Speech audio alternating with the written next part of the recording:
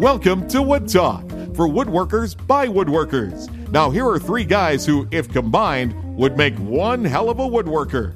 Mark, Matt, and Shannon. All right, it's Wood Talk number 274 for September 25th, 2015, and it's a weekend edition of Wood Talk. Finally, we're back on our regular schedule on right? Time to celebrate. On today's show, we're giving design and construction advice on a blanket chest. So we have one question that we'll read from James later on. Yeah, you know what? Let's just get right to it. Sometimes I read stuff on the weekend show. Sometimes I don't feel like doing it today. No, let's not. Let's just get right into the meat and potatoes of this. I'm not the other reason I'm saying meat and potatoes is because I'm hungry. Taters. All right. So James emailed us, and it's kind of a catch-all, lots of different aspects sort of question. So we'll try to break it down as much as we can.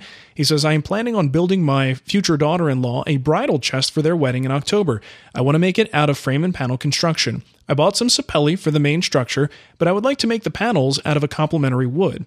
Could you recommend a complementary wood that would look good with sapelli? There's question one. Somebody write that down. Okay. I would like question to one, use complementary woods. I would like to use an exotic. This is the first time I'm reading this too, by the way. So let's hope for the best. I would like to use an exotic veneer on the panels, but I can't because I really like the profile of my Freud rail and style router bit set and wouldn't be able to raise the veneered MDF panel. So no veneer. Write that down. Okay, no veneer. Okay, good. I have made a veneered MDF panel before, surrounded it with matching hardwood, but that is really a PITA. PITA, write that down. Sandwich. Pita. Okay, pita. Yeah, I love mine with like lamb and like some good cucumber sauce. Oh, you like it a juice, don't you? Tzatziki sauce. Yes. Oh, so good. All right. I lost my place. Now I'm hungry. I could not find a plan that included the way I would like to build this chest. I plan on making separate frame and panels and then constructing or connecting one panel to another using dowels. I guess he's going to use the Dowelmax system. Will there be a problem with wood movement using this method? And what about the lid? Should I make it with frame and panels as well, or just laminate the boards to make a very wide lid? If I laminate, should I use breadboard ends? Now, Shannon brought this up at the beginning. Normally, we poo-poo questions like this, and we say, no. Right.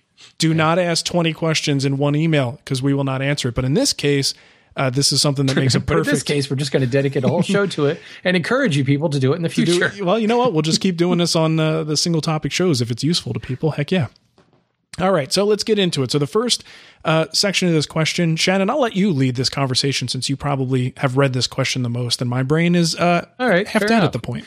Well, I'd like to say, since he's asking for a complementary wood spelled with an I, what you need is a wood that's very nice and tells you how pretty you look. A pretty wood. That's what I was thinking because I usually get smacked in the face with the wood. Sometimes if you just go out to the board and go, you smell great. Right. It likes it. Now, if you're looking for a complementary wood spelled with an E, complementary instead of complementary, God, you got to love the English language. It's so messed up.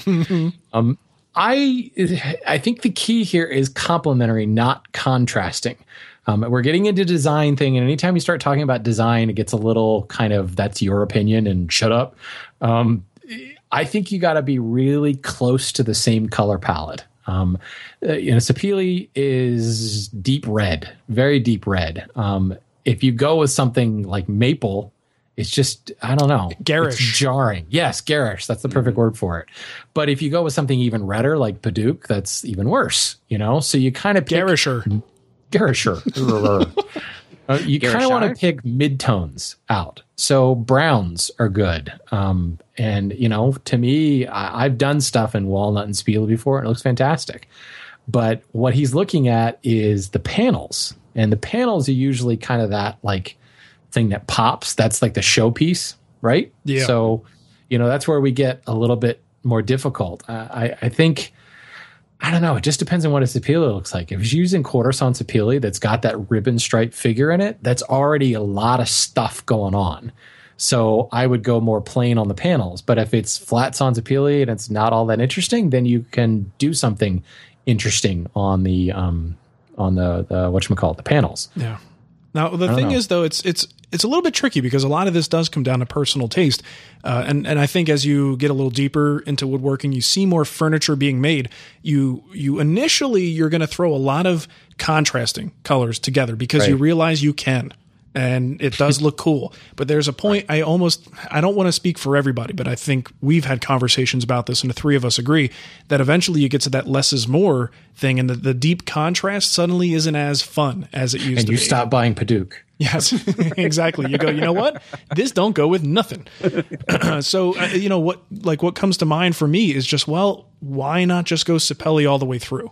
Right? Yeah. I mean, and that's what's cool is Sapelli can really have some crazy figure to it. Yeah. If you get a nice quarter sawn panel, it can be really beautiful. A flat sawn panel, there's these great like dark blackish lines in between the early and the late growth in it that is really beautiful.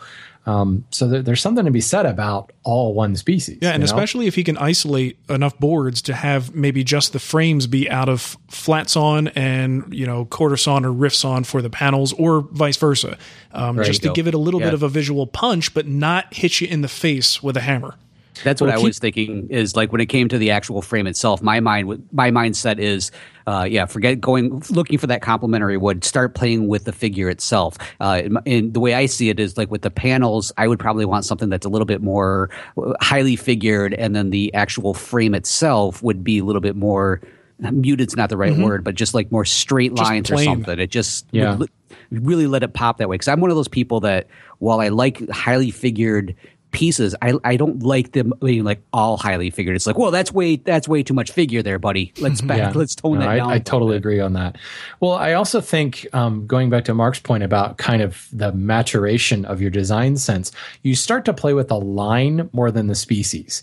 And he's already going to add interest and punctuation into this with some sort of cope and stick profile. Yeah. He's got his Freud rail and Steiner bit, and he's talking about raising the panel. So there's a panel profile in there, whether it's a straight chamfer or OG, but some sort of fillet and raised field there's shadow lines that coming with that. So if you put a bunch of figure in there, that's going to compete with those actual physical lines and shadows that you're already creating. Mm-hmm. So you might want to be really careful.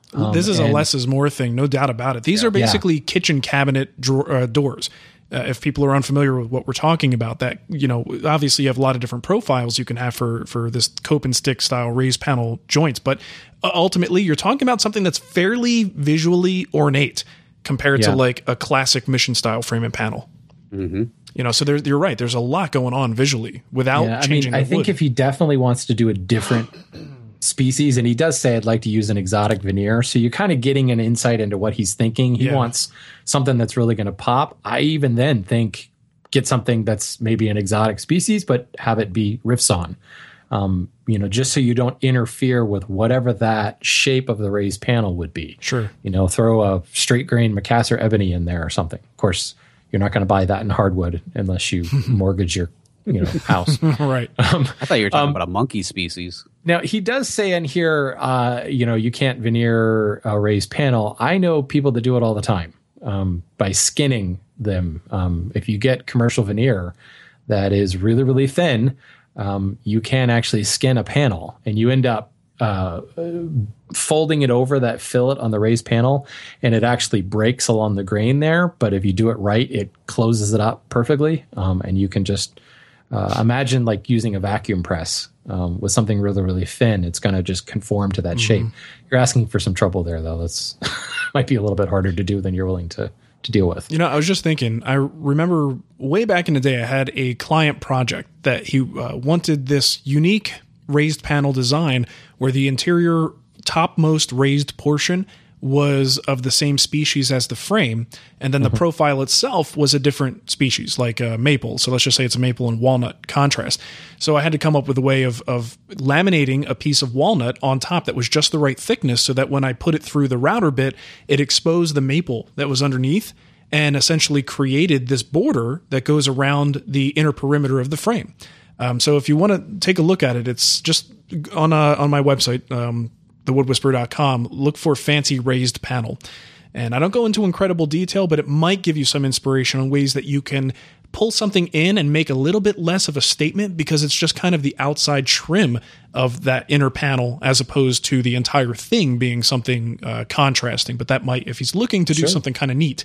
And what's to say he doesn't go ahead and route whatever the profile is and then just buy a piece of commercial veneer and just glue it onto that. There you go. That's easy onto enough that to do. raised field instead of your crazy difficult way. Shannon, that is much easier. Thank you. It is, isn't it? Where were you all the time? Yeah, where were you 5 years ago?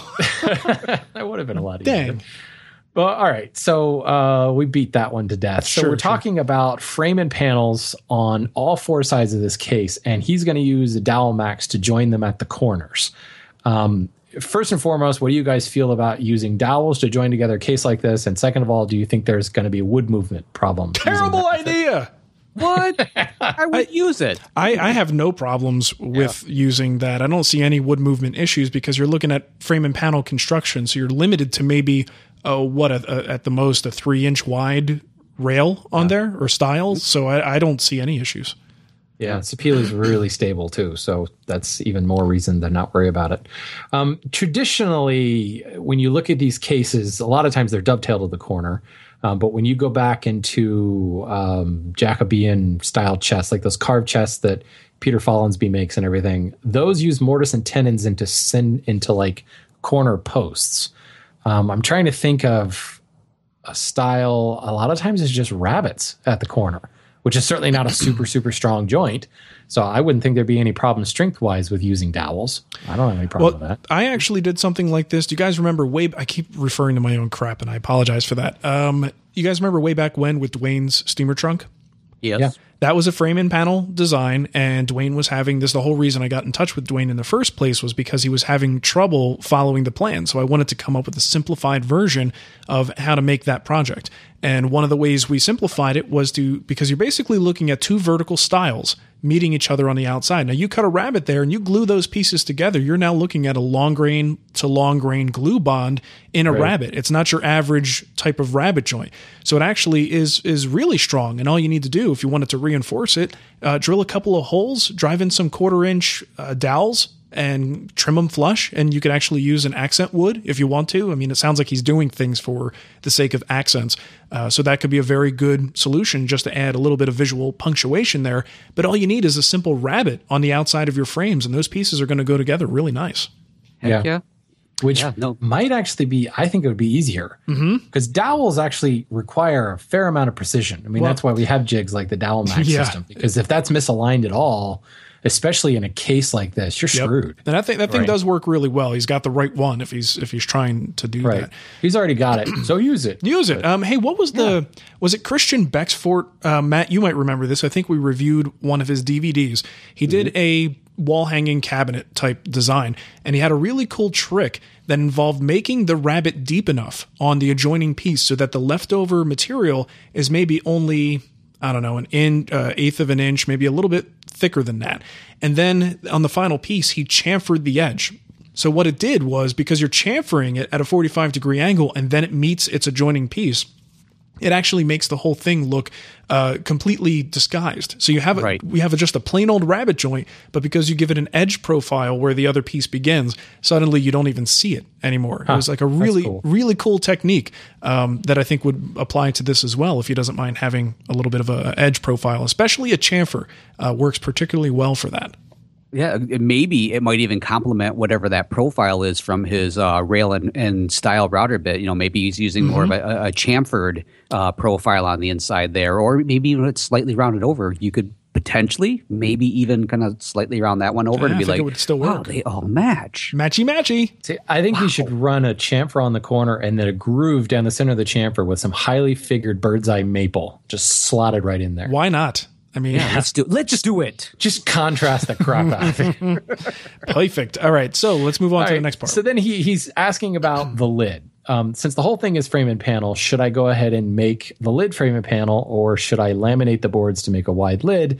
And if I do laminate, should I use breadboard ends? So frame and panel or laminated top? What say you? I myself would probably go more towards the laminated top. I just like the idea of it being one big piece. And I don't know, the frame and panel sounds nice. I'm sure maybe it probably would look absolutely gorgeous. It would go along with everything that's in there. But that almost at some point to me, I'm picturing this in my mind, that's too much frame and panel as far as I'm concerned. Yeah, less is more again, right? Yeah. Yep, exactly. And then when it came to like the breadboard ends, that's always a possibility. But my thought kind of goes to why not using like some sort of cleats on the interior side that's going to be, when it's closed, you don't see those cleats. It would help to keep those rather stable. And so it'd be yet another option. Yeah, and I would say no on the frame and panels. A couple different reasons. Number one, what do most people do with blanket chests? Sit on them. Yeah, besides put stuff in them, they sit on them. And a frame and panel isn't a great candidate for somebody's big butt to sit on there. So that would have me concerned. Also, that is the horizontal surface that will get or have the most need for cleaning. So if you're having that cleaning and dust and all that stuff, eventually you're going to have really deep caked in dust into the crevices of your profiles. So I think it's a much better candidate if you've got something that's got at least a flat, simple profile, easy to clean. And I agree with Matt. I think breadboard ends, I think it's, flip a coin. Do you want them to have breadboard ends? I think it's almost more a visual thing. As long as the wood's stable, it's not like there's a necessity for breadboard ends. Yeah, breadboard is not the only way to stabilize a top like that. And most of those chests, they had a cleat. Yep. And the cleat actually helps to kind of center the lid on top, which, by the way, makes hinge installation a lot easier if you've got those cleats in there. But again, it comes down to editing. Breadboard ends, I think, would look cool, but how much visual focus is that taking away? The only people that I've seen get away with this type of stuff are like the Green Brothers. Like, they didn't edit a damn thing. There's detail everywhere, and somehow they made it work. So I'm not going to say that it's not possible, but at the same time, I'm reminded. Actually, I think it was one of Daryl Peart's classes where it was like a green and green elements class where you made like a corner of a table. And it had like every single element from all the different bungalows, green and green bungalows. Yeah. And it was meant to be a study piece. And actually, you guys remember Steve Taylor. He moved over to Germany. Steve was in that class, and he stopped by the lumberyard on his way back through town, and he showed it to me. It was really cool, but it was like, to use Mark's term, really garish because it wasn't meant to be a design. It was meant to like try out all these different techniques, but it was like every single thing in the toolbox was thrown at this one little corner of table. And it was like, oh my God, Green and Green just threw up on that table. Do you ever wonder if, like, during that time period, the Green and Green brothers were like, we're going to do this, and it's going to revolutionize design. It's going to be amazing. And then everybody else looked at it and went, we are not going to be the Green and Green brothers. Do not put that in our projects. The amazing thing about the Green and Green sort of arena of details is that somehow they managed to do it right. Now, I mean, if you don't like it, you don't like it, right? But if you look at someone who's new to Green and Green and they just kind of make their own thing, they tend to make things scaled too high. Their details are usually too thick. Their plugs are usually too proud. And when you see it done that way, you suddenly go, oh, that's too much of a bad thing right there. But when you look at a true Green and Green piece or something done by a Daryl Peart or William Eng, these guys know the details, and suddenly all of those extra details, they somehow organically work. And I think that is one of the magic things about Green and Green that also can be one of the divisive things about it. All those details are there, but I don't know, somehow they made it work and they made it look good. Yeah.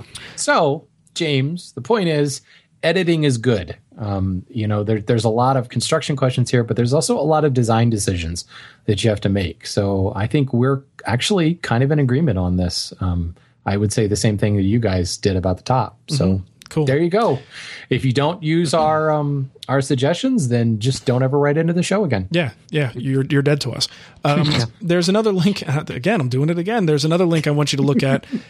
It's called Purple Heart Hope Chest Study in Color. And this is a article I wrote years ago about a guy who sent me this beautiful designed hope chest. And he liked my Purple Heart and maple cutting board so much that he included it as an element in the raised panels of his hope chest. And once I got it, I found myself in a weird position of trying to give him constructive feedback while, not wanting to offend the guy. And we got into a big discussion about it, and he was totally okay with me using it as my personal example of someone who took it a little too far. Where a little bit of a good, just a little bit is a good thing, but too much of a good thing gets to be a bad thing. And you know what? Some people in the comments disagreed with me, and that's what personal taste is all about. But I think if you look at this, you'll get an idea of what we mean by going a little bit too far with the visual impact that some of these changing, contrasting colors can have. You know, Well, and it and- wouldn't be the first time that somebody has sent us pictures of projects where the three of us have gone, and then they've gone, isn't it beautiful? You're like, Like, it's Yes. pretty.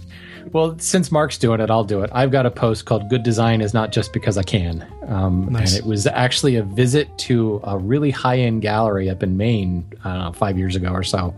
And, you know, of course, the first thing is the price tags on some of these pieces. Typical woodworker. It's just a bench. I can't believe they're charging that much for that iPad holder. It's a block of wood. But this was just like the most incredible figured woods all thrown together. And to me, and just like you said, Mark, I had people who are like, oh, I love that. And then people are like, oh my God, that's awful. So Yeah. Matt, you got one you want to throw in? yeah, actually, this one is Radical of the month. It's a link to a family picture where my mom's great aunt Bertha is showing off how she wears far too much makeup for a woman not only her age, but for any woman. Awkwardfamilyphotos.com. Fantastic. Yes. Cool. All right. Well, I think that just about wraps it up. Hopefully, James, we answered your question.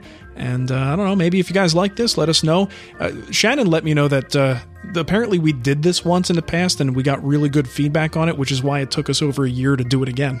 Because clearly we're hard-headed and don't listen to feedback. So That's right. If you're telling us it's a good thing, we're going to try and convince you that you should probably rethink it. yeah, sorry about that. All right, Matt, how about you give them the contact info and we'll get out of here. All right. Hey, folks, do you have a comment, question, or topic suggestion? Several different ways to contact us. Leave us a voicemail on Skype. Our username is Woodtalk Online. Call our voicemail line at 623-242-5180. Email us at kickback@woodtalkshow.com or leave us a comment on our Woodtalk Facebook page. And if you're looking for the show notes or downloads for today's show or previous episodes, you're going to find them over at woodtalkshow.com. All right. Well, thanks for listening, everybody. Have a great weekend and we'll catch you next time. See ya. See ya.